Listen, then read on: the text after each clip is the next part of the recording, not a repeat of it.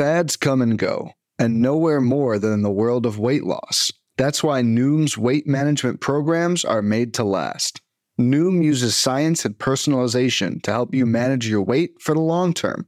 Their psychology-based approach helps you build better habits and behaviors that are easier to maintain. The best part? You decide how Noom fits into your life, not the other way around. Sign up for your trial today at Noom.com. That's Noom.com to sign up for your trial today. What is happening? Welcome to the Plus Pitch Podcast, your morning pitching podcast from Pitchers.com. My name is Nick Pollock. Today is June 20th. Happy Juneteenth.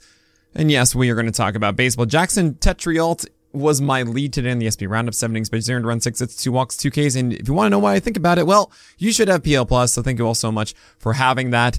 And those that don't, well, you shouldn't be here. You shouldn't be here. Anyway, with Tetrialt, it's a good start, obviously, but I don't really buy that he's that good. 2 strikeouts here. I think he tells the rest 5 whiffs. I mean, you kind of know that this isn't really that kind of guy. 4-seamer did well, got a lot of called strikes. The cutter's okay. And there are times that he throws like 97, and that's really cool, but he really settled at 94, 95. Maybe he works against the Rangers, but I don't think you need to go off and get him. Ian Anderson, when against the Cubs, had a good start, but it was a really low strike rate across the board. I think it just kind of worked in his favor this time instead of the other kind of starts that we saw before. This isn't really him turning it around. Jared Koenig did well against the Royals and had 0 strikeouts in 5.2 innings. All right. Kenny Rosenberg isn't anything to look at as well. 4.2 innings and 1 strikeout. No thanks. Austin Voth, I believe, 2.2 innings. It was a bullpen game, as Jordan Lyles was a scratch. Christian Javier went against the White Sox, 5 innings and 1 earned run, which is all right. I think his command was overall okay. Fastballs were generally up and breakers were all right. 4 walks. Not great. And now he gets the Yankees, and it's a little bit of a gamble to see that one's going to pan out. I kind of don't want to do it. Merrill Kelly, when he gets the Twins, and got the win. 7 innings and 1 earned run, 5 strikeouts, 5 and 0 walks, which is really nice. Now he gets the Tigers next. That's great. The fastball velocity, 93.8. I think that's the highest I've seen all year from Merrill Kelly. That's awesome to see. Hopefully that does stick around and means that the changeup, even though it wasn't as stellar as we have seen, it still was really, the whole start was good because of that heater and curveball. Nick Pivetta is rolling. 7 innings, 10 strikeouts, 4 walks, 4 hits, 1 earned run. Really awesome to see. 37% CSW on that 4-seamer that dominated. Curve was inconsistent. It was about a 50% strike rate. The slider was better. He was thrown less often than the curve, but still good. And Pivetta's just kind of doing his thing. Do I think it's going to last the whole year? No. But you keep going with it. Antonio Sensatello don't care. Mitch Keller don't really care either.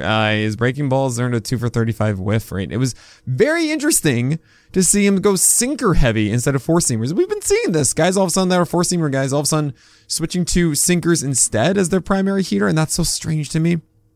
But hey, he won 6 innings and 1 earned run here.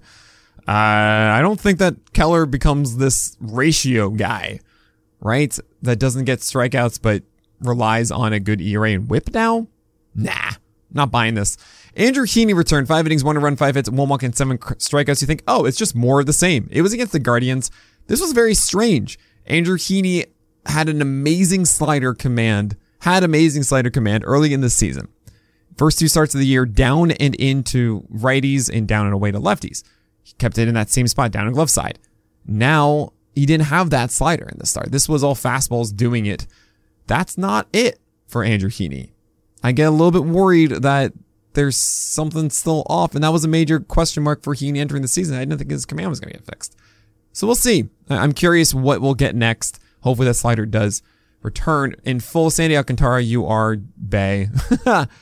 8 innings, 2 earned runs, 6 hits, 1 walk, and 8 strikeouts against the Mets, 16 whiffs. I mean, what else do we need to say here? He has 7 wins.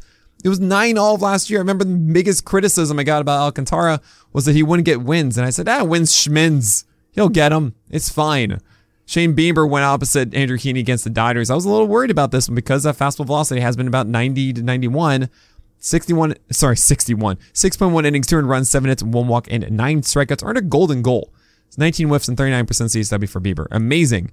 91-92. It was around 90.5 in this, which is much better for Bieber. It's not the 93-94, but still more ticks the better here.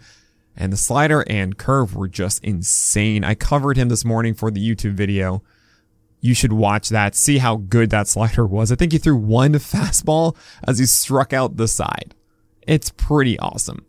And right now, he deserves Ace is going to ace because it's just that good in his breaking balls. Do I think that he's going to go without struggles? No, but I don't think anyone outside of the top 5 or so are really immune to that at this point, right? So yeah, Ace is going to ace. Good job, Shane Bieber. Logan Gilbert, 6 innings, 2 earned runs, 4 hits, 0 walks, and 6 strikeouts, 10 was 27% CSW for Gilbert. The slider wasn't very good, but the curve and really the curve, not the changeup, did well here. I don't really think it's going to be that consistent for him. But 9 out of 10 strikes with the curve is fine. That's okay. I mean, you just keep going with Gilbert.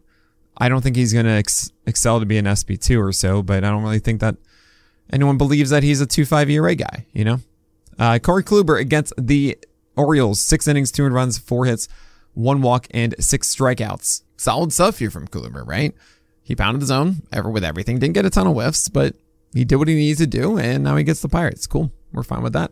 Andre Palante against the Red Sox. He gets the Cubs next, and there really isn't enough there. I'm intrigued by him because he throws hard, 95-mile-per-hour four-seamers, but as breaker wasn't that exceptional, and I mean, I'm happy he survived against the Red Sox, and he gets the Cubs, and that could be okay, but I'm not necessarily going after the MI12 teamer. Chris Archer only went 4 innings, so whatever. Alex Cobb just won 4 innings, 60 pitches against the Pittsburgh Pirates. Hopefully he goes 70-75 against the Reds next time. It could be 5 strong innings. I'm okay with it, but I'm not thrilled about it.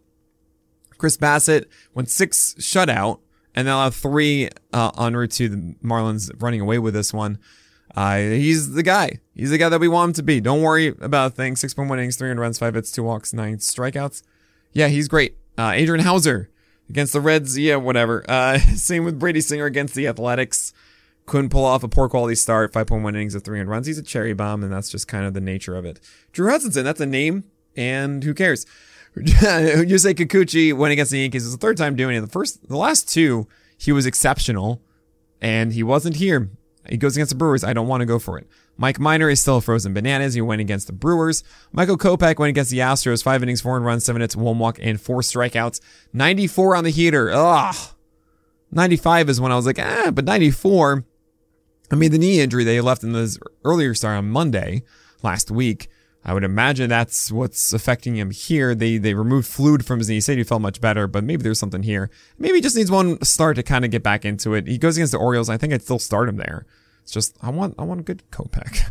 Blake Snell went in cores, and, you know, you can't really grade him too harshly for that. At the same time, I am actually kind of excited that he went full 4-seamer slider here. I don't know if that was the nature of cores. Maybe he was struggling, but that's what he went for.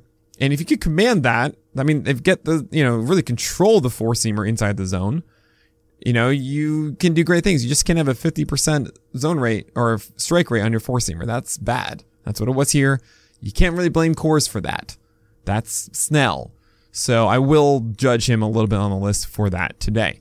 Zach Eflin went 2 innings and had knee trouble, and I think you can just drop him at the moment in your 12-teamers. Luis Severino went against the Jays and ran into a little bit of trouble. 9 strikeouts in 5 innings, but 5 earned runs, 3 hits, 4 walks. Jays, fine. Still an ace. Slider is legit, 47% CSW. Dane Dunning was the stream pick of the day, and not good against the Tigers. Just move on. Kyle Hendricks against the Atlanta Braves. Yeah, cherry bomb. This is not classic Hendricks. All right, looking forward to today. Not too many starts today, but we have a lot of aces. Corbin Burns, Garrett Cole, Shane McClanahan, Max Fried, Logan Webb, Yu Darvish, and Jose Barrios. Yes, Barrios, he's the great undulator. You do that, and Darvish is going against the Snakes. Like, this is all easy. Probable start here. Yeah, Miles Michaelis coming off of the 129 pitch, almost a no-hitter last time. I do wonder if there will be a little bit of fatigue over, lasting or lingering is the word I'm looking for against the Brewers. I still start him. Lance Lynn and Noah Syndergaard too. Syndergaard gets the Royals. That should be easier, but not as high of a of a ceiling. And Lance Lynn is going against the Jays. And I think that he'll shake off more rust. I know it's still ill, but usually still is about 1. It could be 2, and it is the Jays. I understand people want this in the questionable start tier. I think if I have Lance Lynn, I'm just going to start him. Questionable start tier, we have Zach Davies as our streamer, as his changeup has been really good lately, and gets the Padres as a right-hander. Okay. JT Brubaker could be considered. Same with Caleb Killian going against each other. Says Brubaker against the Cubs and Killian against the Pirates. Killian just walked 5 guys with 0 strikeouts. I consider that more of a day as opposed to who he is. So against the Pirates, that could come through, while Brubaker has had moments, and especially against the Cubs, that could come out. David Peterson, Trevor Rogers, Josh Mikowski, Alex Vallejo, and Chris Bubich are in the do not start tier. I don't trust Peterson's slider being there. Trevor Rogers has been just a whirlwind. Winkowski is kind of interesting as he goes against the Tigers, and that could be 5 innings with a win if you really want to chase it, but I don't really think that he's all that special. Alex Vallejo's on the other side of that one and just blew up, and now he gets the Red Sox, no thanks, and Chris Bubich could not care at all.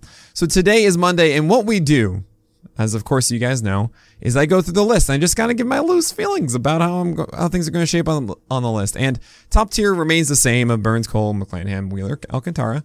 Maybe Alcantara goes higher. We'll see. I'll probably just leave it this week. In tier 2, it's pretty much the same. I think I'll pull down Gaussman underneath Rodon at the very least, if not Manoah. But Musgrove and Verlander, same stuff there. Now, tier 3, I'm going to be separating out. I might open tier 4 to include Montas and Skubal and maybe Cease, and then give the ace is going to ace to Nola, Bieber, and Severino as they deserve it, and then just have that with Kershaw. So Kershaw is at 17. And then that is tier 3. And then tier 4 has Montas, Skubal, Cease, right? I think that makes a lot of sense right now. Urias is going to be at the top of that one. He's very close to getting that ace is going to ace tag. The problem is that he has a 22% strikeout rate. Cortez and Lynn and Webb and Bassett and Ray, Ohtani, Gallen don't really change. I think Bassett goes up. Ray I don't really know. I mean, it's about how do we feel about Montas, Skubal, Cortez right now, and Lynn relative to like Webb, Bassett, and Ray. Ohtani just kind of stays here, and that's the name of the game because of his injury questions and how little he pitches. I could theoretically put him at 18, and that might make everyone happy because then all the aces going to ace are separate. We'll see. Yu Darvish, Casilla, Ray, Barrios in tier 5. I mean, I think this just sticks around as it is. Maybe Minaya gets out of it as I bring Shane Baz into it. Tony Gonsolin goes into that as well. Joe Ryan, Logan Gilbert, Sandoval, Snell, Morden, Gore. Snell is going down. Morden probably goes up above. Yeah, he probably goes into tier 5 now. So it's been 3 starts of his stuff being excellent. So Baz, Gonsolin, and Morden all go into tier 5. Ryan stays around here. Gilbert stays around here. And then I might shift this where like Snell and Gore and Sandoval fall a little. We'll see. Sandoval didn't have the changeup again, and it's really annoying. He had one peak and then fell back down. Tier 7's, oh man. Eric Lauer needs to keep falling. But at the same time, I mean, Tyler McGill gets removed, which is just so frustrating. I think Valdez and Montgomery go into that tier 6 while the other guys go back down to tier 7.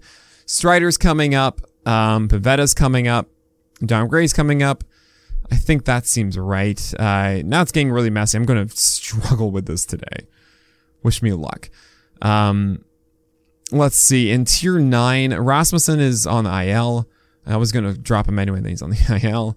Anderson goes up, I think. I mean, the guy just almost threw a no-hitter. Yeah, I mean, nothing really drastic here. Tier 10, I got to keep following Trevor Rogers. Eric Cabrera's on the IL. Martin Perez goes back up a bit. It was better. Zach Eflin gets removed. Man, this is a... Tier 11, nothing too much of a change. I think I'm going to raise up Talon Walker a little. Graham Ashcraft does fall. Marco Gonzalez rises a little.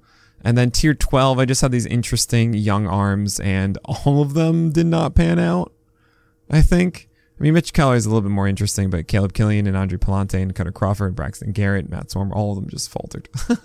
They were interesting, and they had good matchups, but yeah, it didn't work. And then tier 13, is anyone that's really going to soar here?